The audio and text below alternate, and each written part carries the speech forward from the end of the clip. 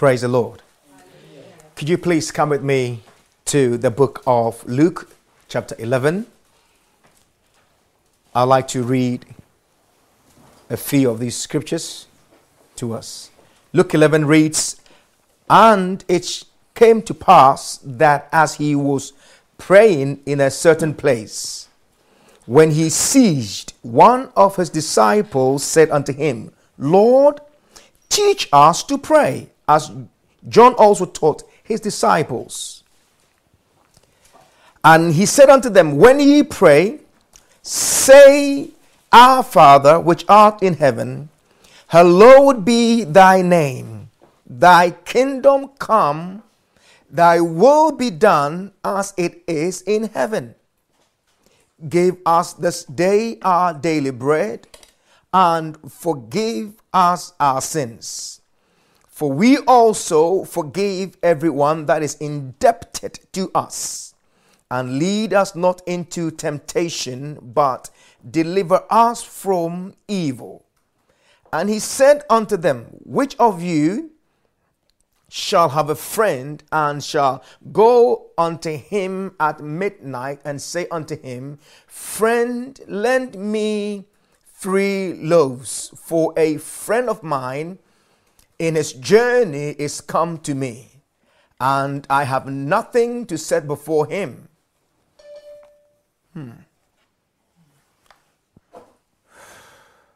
And he from within shall answer and say, Trouble me not, the door is now shut, and my children are with me in bed. I cannot rise and give thee. I say unto you, though he will not rise and give him, because he is his friend, yet more because of his importunity, he will rise and give him as many as he needeth. And I say unto you, ask, and it shall be given. Seek, and you shall find. Knock, and it shall be opened unto you. For everyone that asketh receiveth, and he that seeketh findeth, and to him that knocketh it shall be opened. If a son shall ask bread of any of you that is a father, will he give him a stone? Or if he ask a fish, will he for a fish give him a serpent? Or if he shall ask an egg, will he offer him a scorpion? If ye then, being evil, know how to give good gifts unto your children, how much more shall your heavenly Father give the Holy Spirit to them that ask him? Someone say to yourself, I need to engage with God's purpose. I need to engage with God's purpose. Let's pray. Father, we thank you. We exalt you. We magnify your name. You are sovereign. You are God. You are King of the earth. You rule over all things. Have your way. Bless our hearts with your word. May we never be the same again after hearing your word. May our lives be transformed, be better instruments in your hand, sharp as arrows, accomplishing your purposes. In the name of Jesus, we bless and worship you. And all the saints say amen, amen. And amen. Amen. Right. The issue of disengagement in the classroom. There is a picture I had wanted you to see this morning about disengagement in the classroom. Oftentimes, you would see teachers teaching and students, some on their phones, some sleeping, some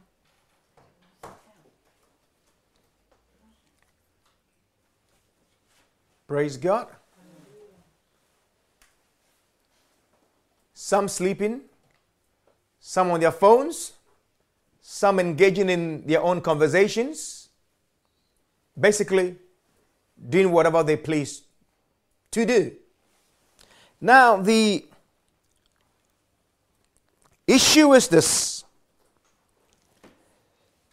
Teachers are under serious pressure to up their game in their class management skills. But the problem is not so much that teachers are not delivering what is needed for these students. That is not so much of the problem. The problem is that the students in the classroom often have different agendas in the classroom. They are there, but they have a different agenda. And this is a human problem that needs to be solved. That in this age of technology, the problem has become more and more intense or increased.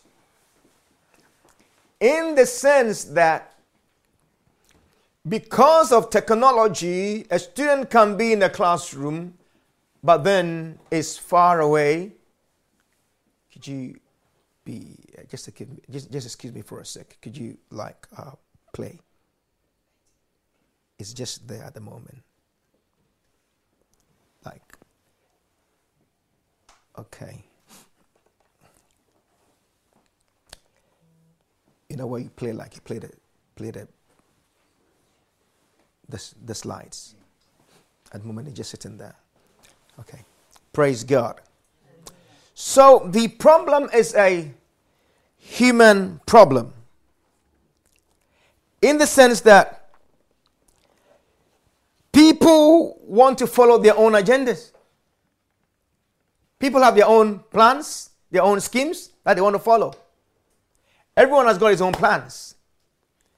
And it shows up even in our relation with God, or in our relating with God when we come to prayer.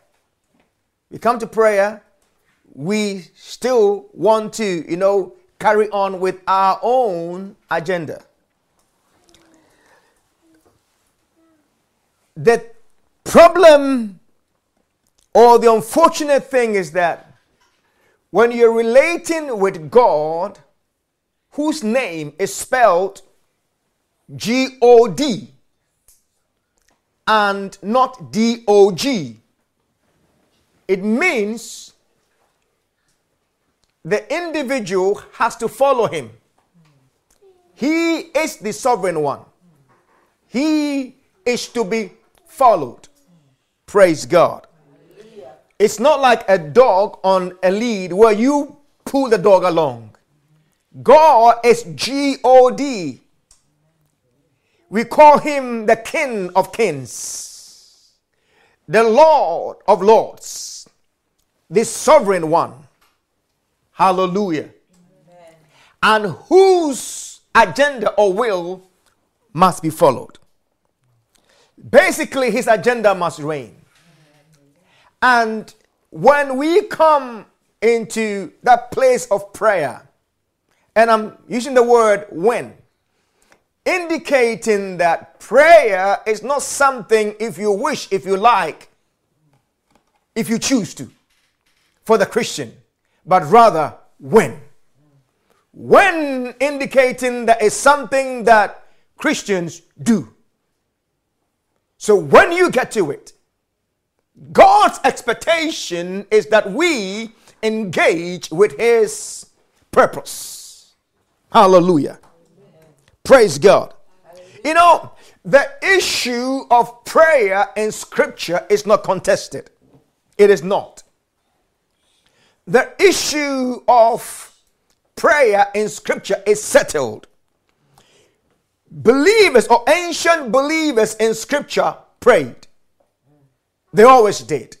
Hallelujah. They always did. We have people like Abraham.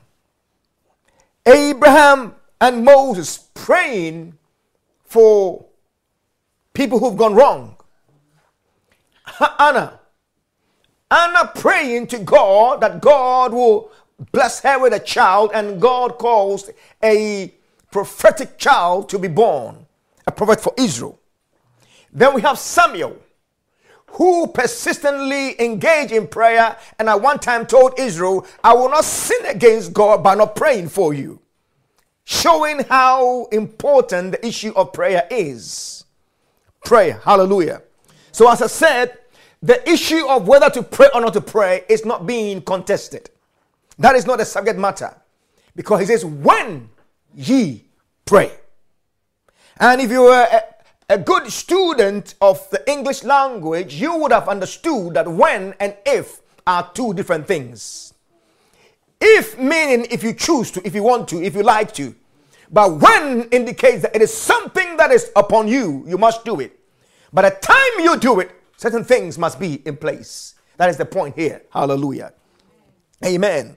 Elijah, we all know about Elijah, the favorite prophet of ours, who in his time as a prophet, he prayed that the heavens bring down no rain.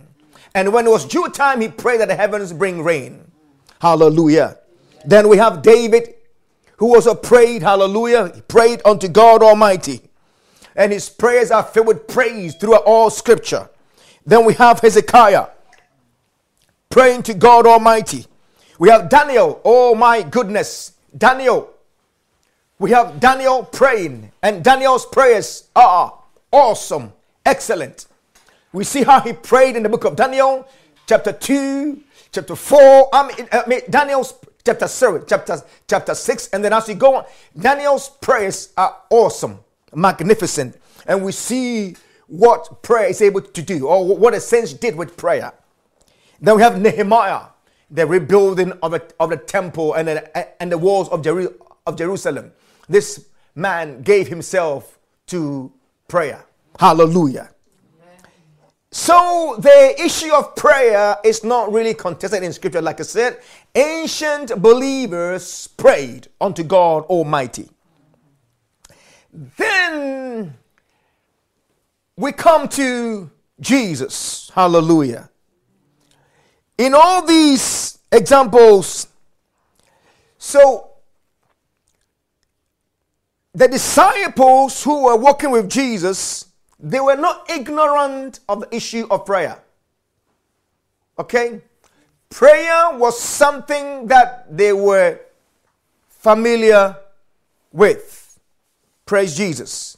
Hallelujah. They were familiar with prayer. To God be the glory. Hallelujah.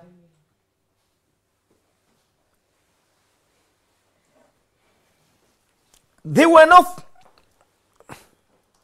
ignorant of prayer. They were very familiar with prayer. But look at the verse 1 of Luke 11. Verse 1. It says, and it came to pass that as he was praying in a certain place, praise God,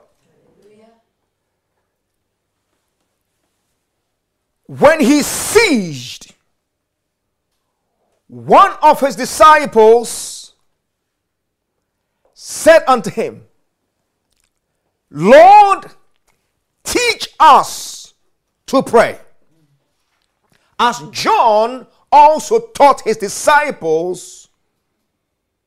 As John also taught his disciples, indicating that they saw something different. They saw something unique about the prayer life of Jesus. And I'm talking here about our Master Jesus. Amen. Hallelujah. I'm still talking on the subject of prayer.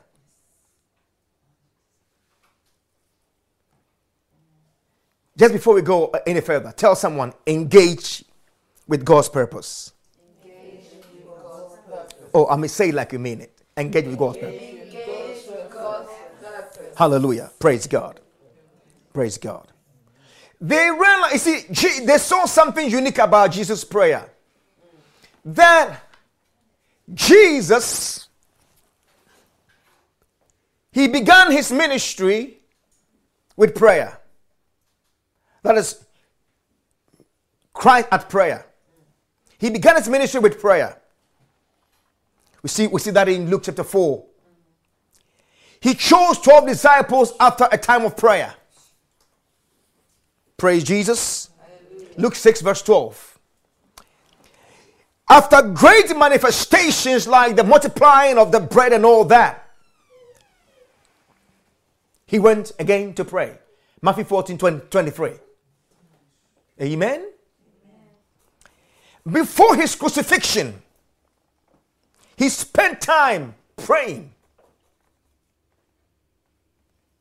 And before his ascension, we know that he also took time in John 17 to pray for the disciples.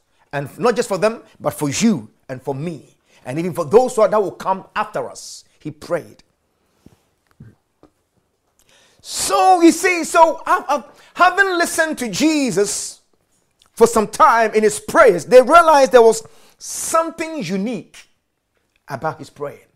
So one of the disciples approached. That means one of them, of course, after unanimous, decision, there is something we need to learn from the master. One of them approached and said, Lord Jesus, teach us to pray in the same way that John also taught his disciples.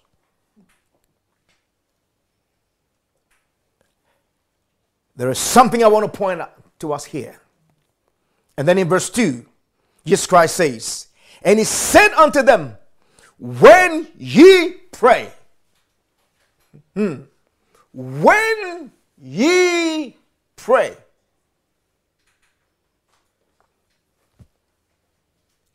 A very big difference, and I stress again, between when and if. It is not if you choose to pray. Not when prayer becomes a little bit appealing to you and you want to do it. But rather, when you pray. Indicating a must on the part of he who has taken Christ as his Lord. When he pray. So then, I need not belabor this point because I'm sure most of us hearing me know the necessity of prayer. But here, Christ does something. He says, when you pray, say, Our Father, which art in heaven, hallowed be thy name, thy kingdom come, thy will be done on earth as it is in heaven, so in earth. Give us day by day our daily bread, and forgive us our sins, for we also forgive everyone that is indebted to us. And lead us not into temptation, but deliver us from evil. Praise God.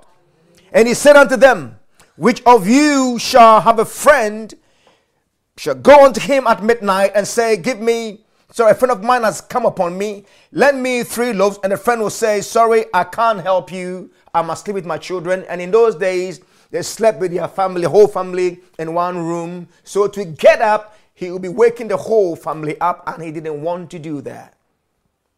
A parable Jesus picks up here. But it was very practical, and the people would have understood it when he said this, when he gave this illustration. But the point we are making this morning here is this: that Luke is making a point, and we want to get Luke's point here. We understand that right from chapter 9, verse 51 to about chapter 19, Luke is dealing with the journey of Christ to Jerusalem.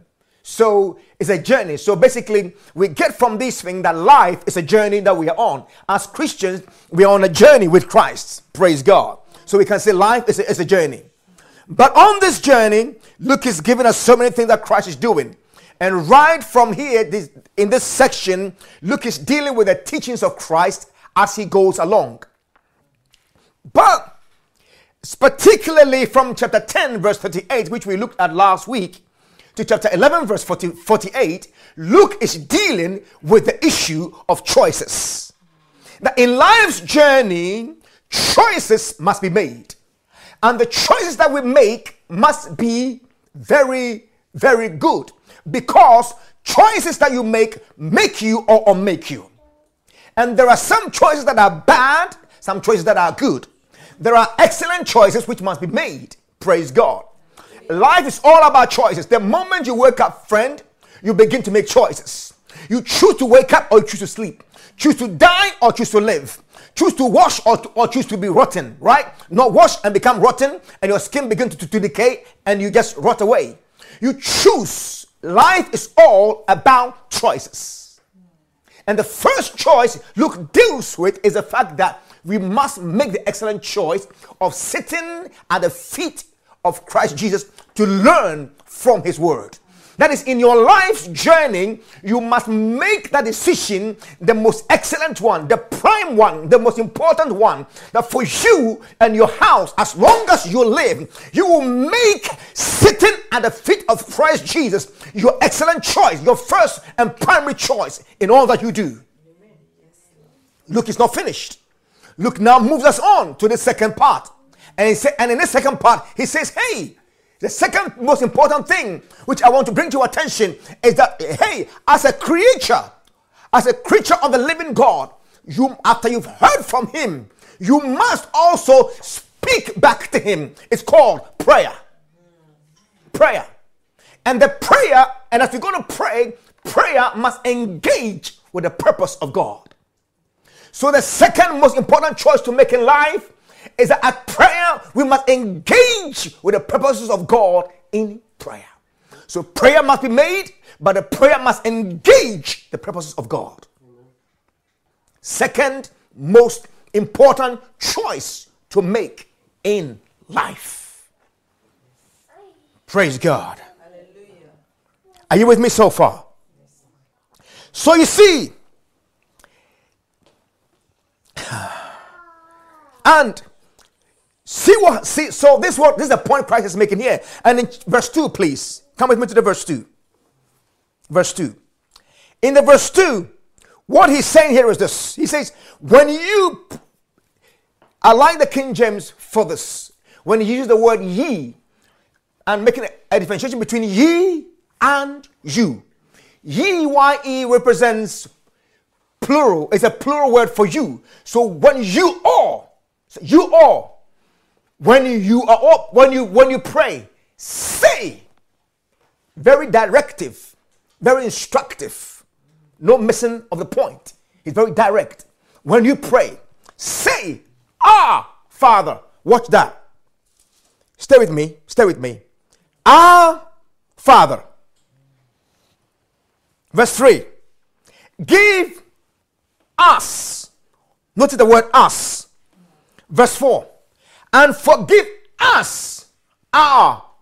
Notice again, us and our. Praise God. Hallelujah.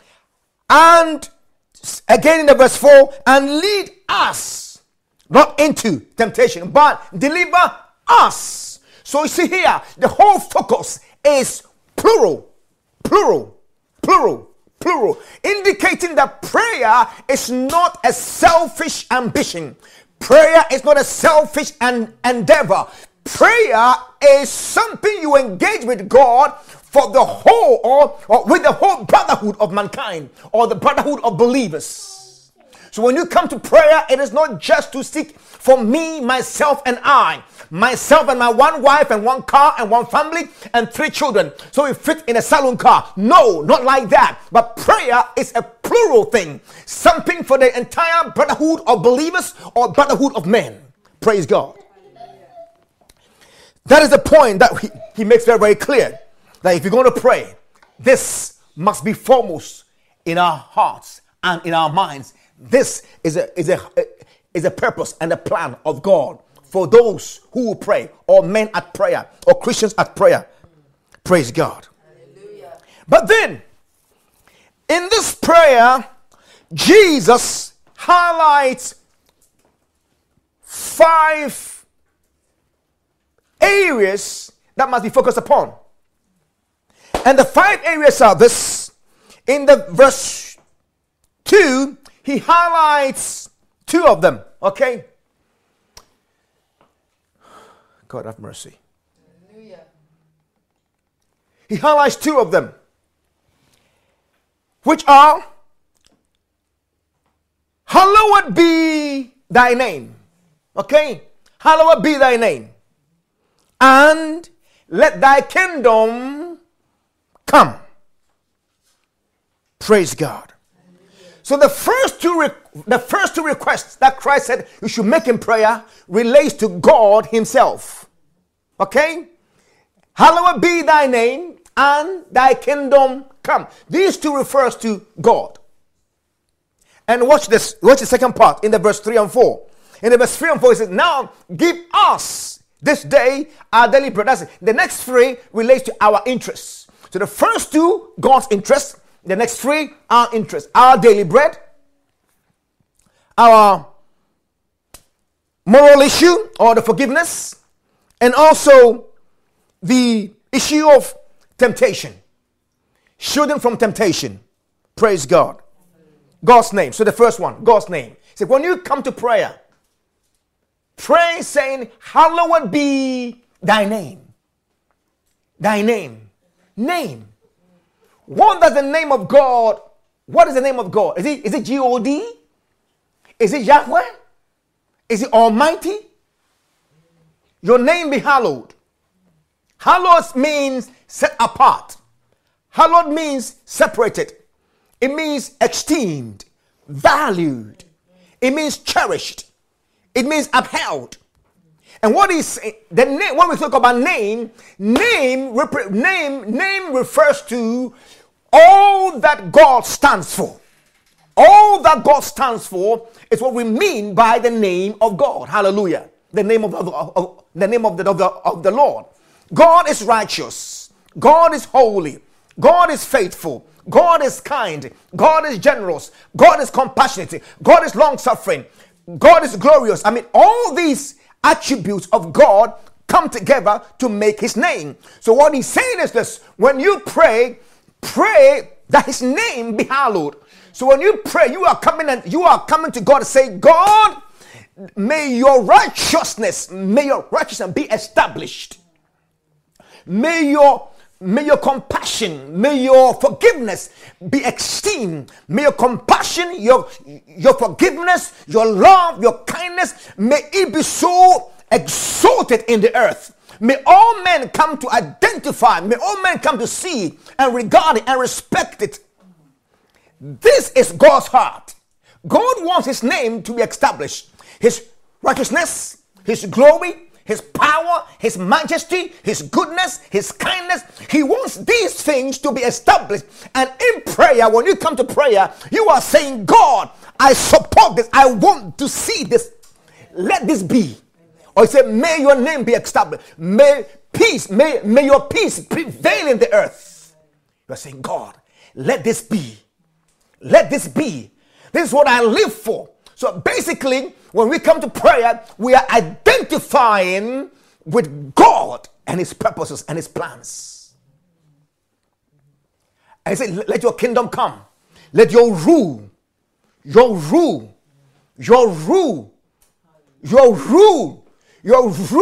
oh God, I pray that your rule will come upon the earth. It will not just be in the heart of a few Christians, but the entire congregations of men and the brotherhood of men. And your rule will be embraced. Your rule will be established in the earth. That men will bow down their knees unto you. All men will confess that he alone is God Almighty. Men will come to the place where they abandon the idols of their heart in forms of technology and all forms of things in these days, and bow down to Almighty God alone and him alone. Praise God. Hallelujah. Hallowed be your name. May your name, may your righteousness, may your kindness, may your goodness, may it be established in the earth. Not the evil. May your justice be established in the earth. Not the robbery and corruption that we see, oh God. Christ says, when you come to prayer, these are the basic bare bones that must be. Engage with God. See, you can come to God and come and do all kinds of stuff. But you see, there's one thing. If you come to a teacher's class and your engagement with a teacher is just for you are on your phone, you're not going to get anything from that teacher. You will leave the class not having understood anything. And in the same way, if we come to God in prayer and we're not really engaging with His purpose, then we've just come to just blab. And at the end of the day, you get up and go back, and God is not in solidarity with you because His agenda has not been followed. His purpose has not been pursued. You came seeking your own agenda, and we call that prayer. And Christ says, no, I'm teaching you what it means to pray. When you pray, say, Our Father in heaven, let your name be hallowed. Let your name be exalted. Let your name be set apart.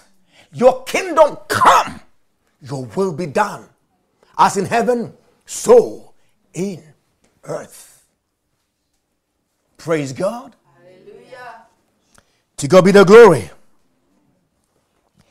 You see, the point is this. The moment God's name is devalued, everything associated with God is devalued. I'll say that again. The moment God's name is devalued, everything associated with God is also devalued. And watch this. Interestingly, everything is associated with God. Why? Because He's the author and the giver of life, and all things come from Him anyway. You see, so when men think that they can devalue God, men think that they can put God's righteousness away, they can they can blindfold God's kindness, they can sit down, they can shut down God's kindness, God's goodness, God's love, God's justice. They think they can shut all those things down. They think they can do all these things and then still have respect for authority in the land, and still have respect for things like the institutions that are being set up, like the police and the other governmental bodies and all that. They think that all those things can be. No, it will not be, because the moment you devalue the name of Almighty God, everything associated with God all goes with it. People are wondering why parents are not being respected and children are becoming rebellious. And I tell you, it is very simple. Scripture has the answer. The moment you devalue God, everything associated with God becomes devalued. Are you wondering why marriages are now being replaced with same-sex marriages? Or why? Because God set up a man and woman to marry, but because God's name has been set apart, that also is being set apart. Because that is being devalued. It's being devalued. What God has set apart is also being devalued. So anytime things of God or the name of God is devalued, it trickles down. It affects everything that God has made or God has created. It also gets devalued. It goes down the line. You see, so following our own ambitions when we come to prayer has got bad consequences, because some people, they just jump in. I'm not saying you don't come to pray. Hallowing the name of the Lord involves prayer. Hallelujah. Hallowing God's name involves prayer. So when you come and you are praising God and you are thanking God, it's all part of it. Praise God. It is all part of it. It is all part of it. It is all part of it. But you pray that God will set it up. That God, oh my goodness, you are praying that God's kingdom be advanced. Amen. And it is only then, after we have sought God's interest in prayer, then our interests Because you see, we have our lives to pursue God's interest. That's the point that God is bringing out here to us. In this prayer, we see the process of life. That God has given us our lives for one thing, to promote his kingdom here on this earth. That's the reason why we are on earth anyway. God made man in his own image, after his likeness. Why? That man will have dominion over the face of the earth. That man will establish righteousness, kindness, goodness. God's purposes will fill the earth. That's the reason why he puts God's name and God's kingdom ahead of us when we come to prayer. And I'll tell you, when you come to prayer and you identify with the interests of God, your heart is set right.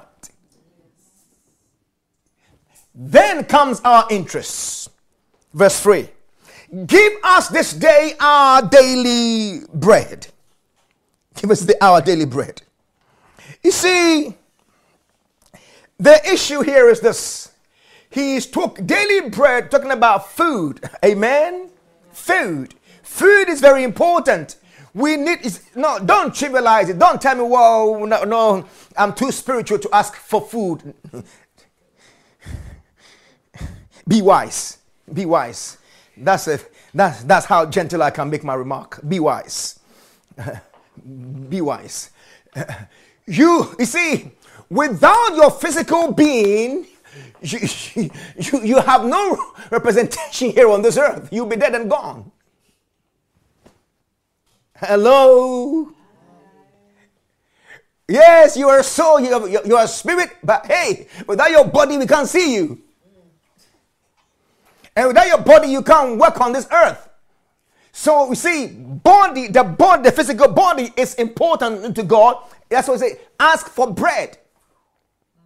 So when you're home, when financially you are poor, you are struggling, God is saying, when you come before me in prayer, after you sought my interest, also seek your interest before me in prayer. Ask about it. Talk to me about it. I want to hear about it. I want to do something about it. I will do as you have asked me to establish my name, my righteousness, my honor, my dignity, my love, my kindness, and you are praying that my kingdom be established, and you are seeking that I will expand it through you or through someone else and all that. I also want to make sure that you abide here on this earth and continue with the good work. So ask me for your daily bread, and I'll give you. Hallelujah. Ask me for your food. Food.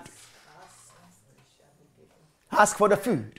Now you see, asking for the food, that's not basically the bread here. I believe it is a symbolism for all things physical. I believe it's a representation for all things physical. Praise God. That you see that your physical existence in the earth is needed, because if physically you are not here, what you are doing can be done. So you see, in the wisdom of God, he put in our needs, he put our physicality or our physical need first. So is someone here with me? Because until you're physically alive here on this earth, what contribution can you make in the earth? That's the reason why God put that first when it comes to our needs. Your physical needs come first. So anything that goes to help with your physical needs, like your health, your energy, your strength, your mind, things to do with your vitality, everything to do with your well-being, God says, yes, pray for it, ask for it. It needs to be done. Hallelujah. Amen. So ask for those things and don't trivialize them. Pay attention to them. You are studying. It's part of the physical things. Ask God for understanding. Ask God for the mind. Ask for God for the strength you need, the physical strength you need, the food, everything. Ask God for it. And then he says, the next thing that you must do is to what? And forgive us our sins, as we also forgive everyone that is indebted to us. I want to just say a few things about this point before I end this afternoon. forgive us. So there is also the need for forgiveness. Praise God. Don't be see. David put us. I love what David said. David said, "Blessed is the man whom the Lord forgiveth all his iniquities." Praise God. Hallelujah. Amen. Forgive all his iniquities. Praise God. So you see, so God is saying, "Ask me also for forgiveness." When you've gone wrong, do not let the wrong stay. Ask for forgiveness. Praise God. Ask for what? Forgiveness. Praise Jesus. Ask for forgiveness. Don't just. God is merciful. But there is something about forgiveness. Okay? God is a loving God. God is a kind God. But his forgiveness is conditional.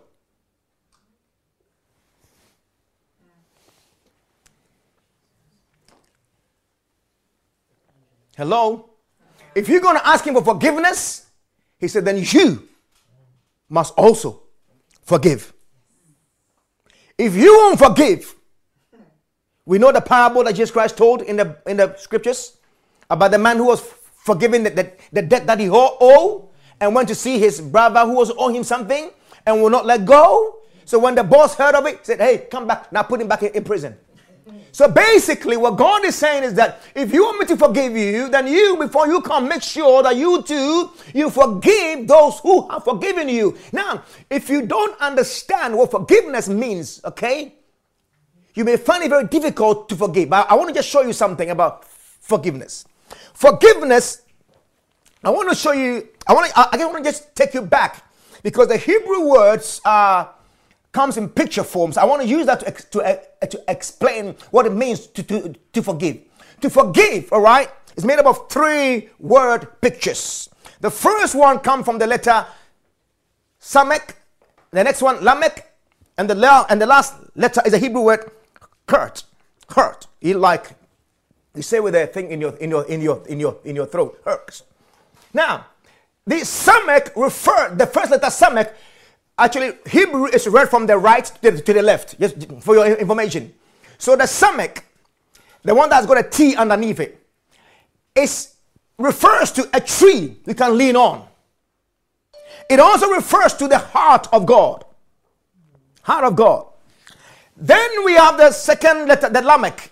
Lamek represents instructions. Instructions. And instructions, or from instructions come authority. So when we talk about instructions, we are talking about authority.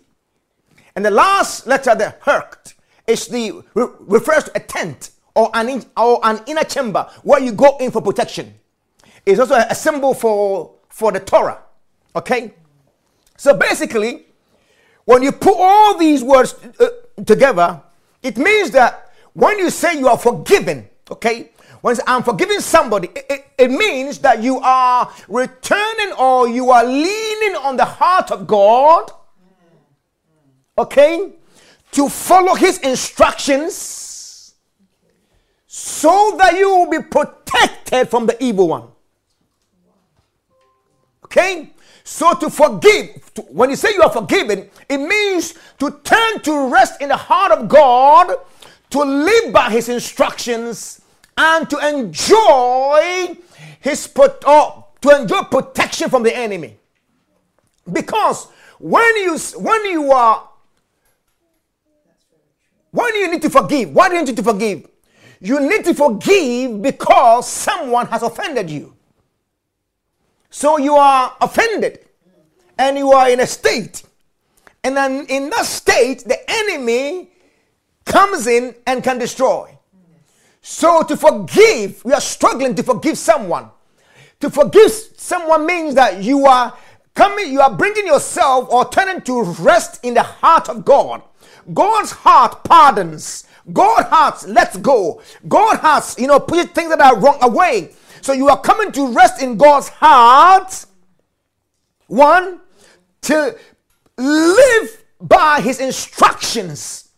God, I'm turning from this hurt to live in your heart, to be guided by your instructions. so that I'll be protected from the enemy who is usually want to use this to hurt me or to harm me.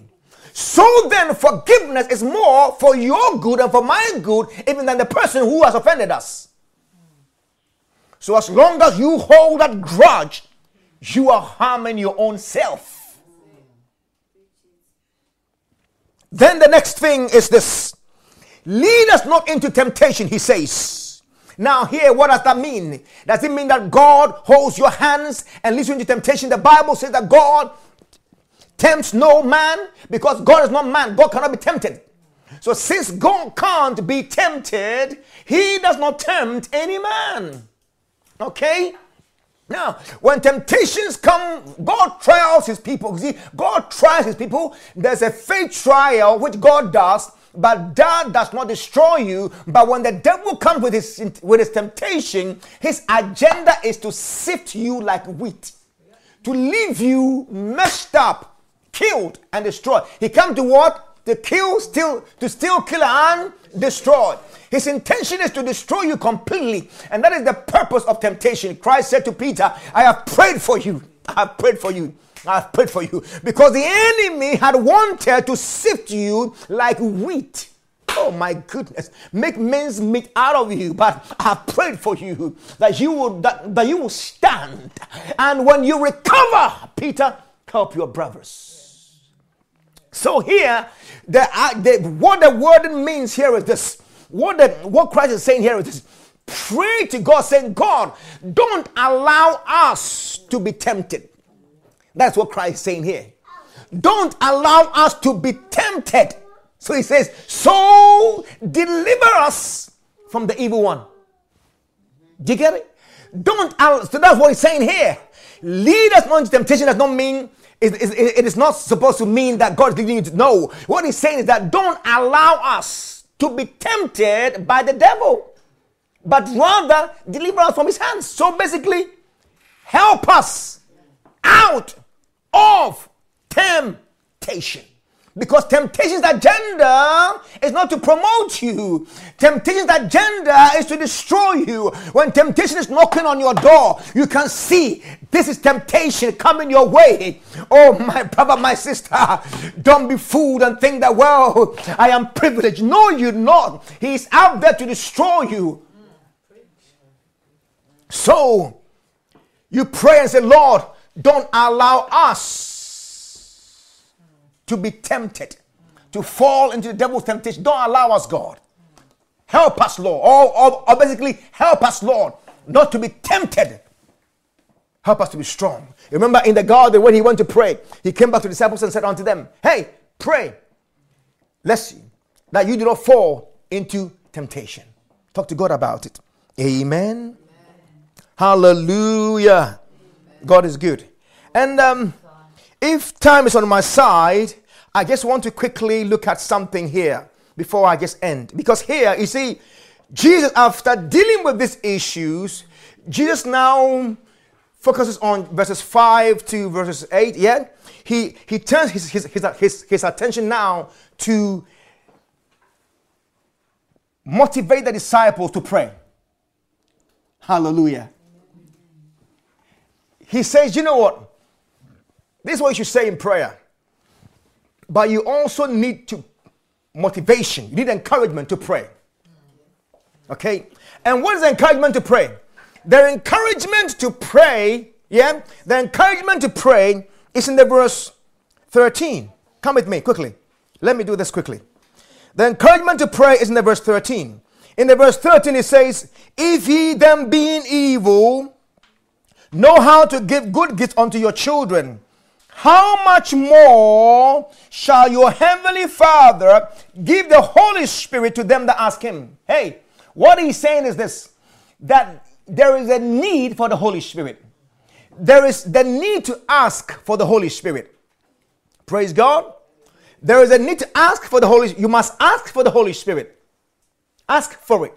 But when he's told them to ask for the Holy Spirit, he had not gone to the cross yet. Not resurrected yet. Pentecost had not happened yet. And so we see in Ezekiel 36:26 to 27, where God says that he will pour his spirit upon all flesh, right? He will take away the heart of stone and put in the heart of flesh. In Joel 2:28, we are also again reminded of God's plans to pour his spirit. Acts 2:16, we are also reminded of God's intention to pour his spirit. Praise God. And in all these scriptures, we see that God has been planning to pour out his, no, God has been planning, watch the word properly. God has been planning. It is God's intention to give the Holy Spirit. He's been planning. It has been prophesied down the line, and then when Christ comes, he says, when I go, the Holy Ghost will come. So it looks like it's all God wants us to have the Holy Spirit. But now the Holy Ghost has come. Anyone who is born again, you have received the Holy Spirit if you are born again. So what use then is this prayer to us? Now come with me. Ephesians chapter 1, 16 to 19. In Ephesians chapter 1, 16 to 19, we see that though the Holy Spirit has come upon all of us, praise God. In Ephesians chapter 1, the verse 16 to 19, it reads, from the verse 15, sorry. He says, wherefore I also, after I heard of your faith in the Lord Jesus, do not cease to give thanks for you, making mention of you in my prayers, that the God of our Lord Jesus Christ, the Father of glory, may give you the spirit of wisdom and revelation in the knowledge of him. Praise God. What is he saying here? He said that the Holy Spirit will enable you to be wise and reveal God to you. So besides having the Holy Spirit sealing us, making us ready for Christ coming again, the Holy Spirit also makes us wise. He also reveals God to us. And this is something you cannot do without, okay? And before Christ says this, so we are going to take Luke 11:13 in this regard, right? In asking for the Holy Spirit, number one, to make us wise, to reveal God to us so we will know him. And also again in Ephesians chapter 3 verse 14 to 17 talks about he also strengthening us on the inner man. Because most times we do grow weak sometimes in faith, don't we? Sometimes you can be weak and something trouble your mind and you are down, and the Holy Spirit is the one who strengthens you on the inside. So this need, now this need, tell me, this need, is it something that you just need once and for all in your whole Christian life? How has it been? Is it once and for all? No, it's not once and for all. You realize that you need the Holy Spirit to strengthen you as you go along the way, don't you? Because sometimes you are strong, sometimes you are weak, and when you are weak, things beat you down, and by the grace of God, when I say the grace of God, I mean the Spirit of God comes, strengthens you on the inside, and you're up again, and you're back in the game. Who's doing that? The Holy Spirit. So just what Jesus Christ says in the verse 5. Luke again, please, back to Luke. So in Luke chapter 5, in Luke 11 verse 5, he says, Luke verse 9, Luke 11 verse 9. And I say unto you, ask, and it shall be given unto you. Seek, and you will find. Knock, and it shall be opened unto you. All these words are connected. They are not supposed to be taken apart and breaking down, but it's saying the same thing. Basically, ask, seek, knock. Yes. Now, they are in the present continuous tense, indicating something that you are to do continuously. Ask continuously. Praise God. Don't stop asking. Don't stop knocking. Don't stop seeking. for the strengthening of the Holy Spirit. Don't stop asking the Holy Ghost to enlighten your eyes of understanding. You see, your eyes have been opened. You are born again. They are open. What we need now is for the eyes to be enlightened. Enlightened. See more light. See more light. It's already been opened. So we are not praying and say, Lord, open my eyes. You are already born again. So he's not opening the eyes. What we need now is the enlightenment. That we will see more light about God. About the workings of God. See more light about it. That's what we have to do right now. So ask for it in prayer. Amen? Amen. Ask for it because we need it. And then what does he say? He says this by giving a parable or an illustration of a man going to his friend in the verse 5 to 8. He gives this parable where a friend goes to their friend and says, you know what? Someone has come to me at night and have no food. Now, during those days, those people had great regard for visitors. When you get a visitor come to you, giving the person food to eat, it was an oriental necessity, something that you must do. If you're a good oriental, if you're a good person, you would give food. They can come at night and just give them a place to sleep, and then that's it. Don't care about it. But if you're an honorable man, you want to feed them. So at night, this person has come, and you don't have any bread. What do? He said this friend will go to another friend and knock on his door. And though it is late at night, he will keep knocking, and the friend will give. He says, you know what? Even though the friend doesn't want to get up because of all the inconveniences, because he's his friend, number one, yet again, because of his importunity. Now, let me explain that word importunity. Importunity here does not mean persistence. Hello? Persistence is a different word altogether. Hello? He said because of importunity. Now, importunity, the word is shamelessness. Shamelessness is like this. You want something, or you want to do something, but the thing is this: by doing it or by asking for it, you are going to look very ridiculous or very funny in the eyes of everyone. Everyone will think of you like a clown. But because you so much want it, you still go for it, you still ask, or you still do it. It's called shamelessness. That is, you don't care about what people think about it. So in a sense, the word seems a very bad word. But before God, in the kingdom of God, shamelessness or importunity is not a bad thing. So Christ is saying, hey, you need it, so ask for it. Okay? So that means something you want so badly, but because people will think bad about you, make fun of you, you don't want to do it. Sometimes when you've done something wrong to maybe a good friend of yours, okay, let me use a husband and a wife. Husband has messed up big time, and the wife is angry with you.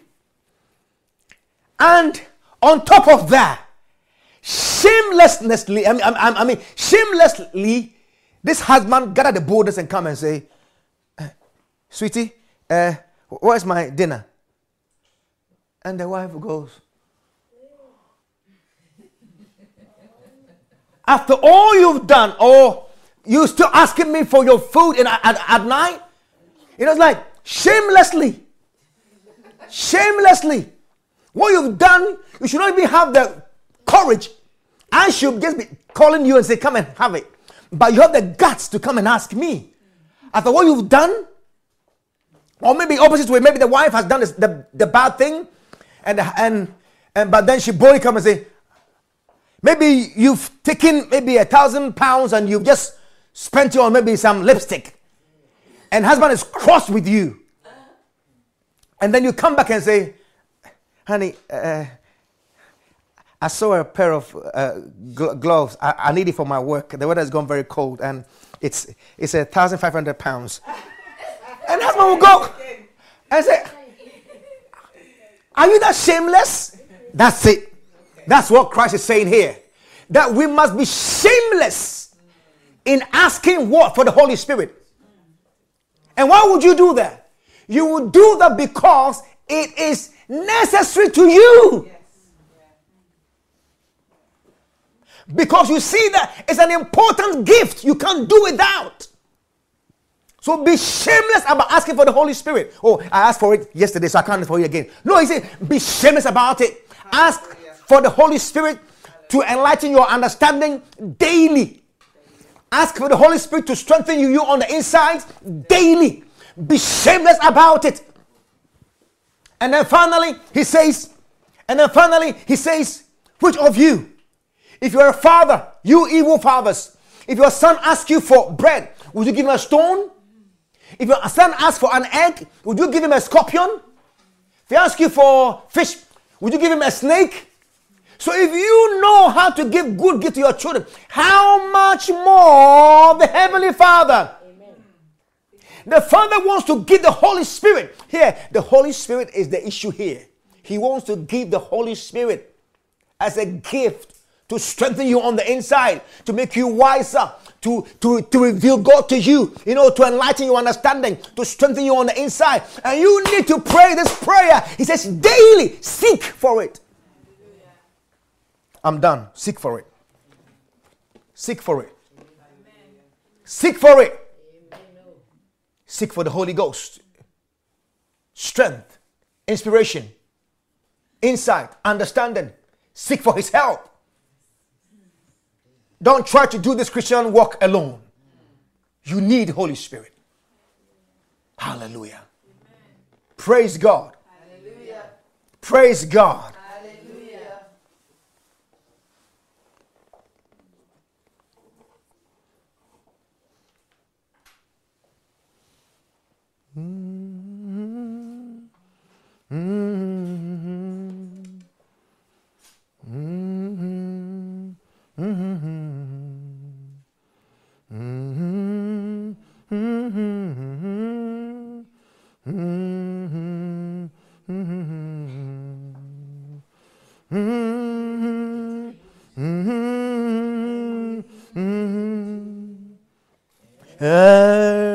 Every hour I need Thee. Oh, bless me now, my Savior. I come to. The Word of God, I must say to you, is quick and active. The Word of God is living. The Word of God is not just a mere written text. The Word of God is living. It's a living thing. When the Word of God proceeds, when it comes out from the mouth of God, as Matthew puts it, when it comes out from the mouth of God, it is a living and active word, powerful, able to effect change and change things. It is not a dead letter. God's word is living. I am talking about the word that proceeds from the mouth of the living God. It is active, it is powerful,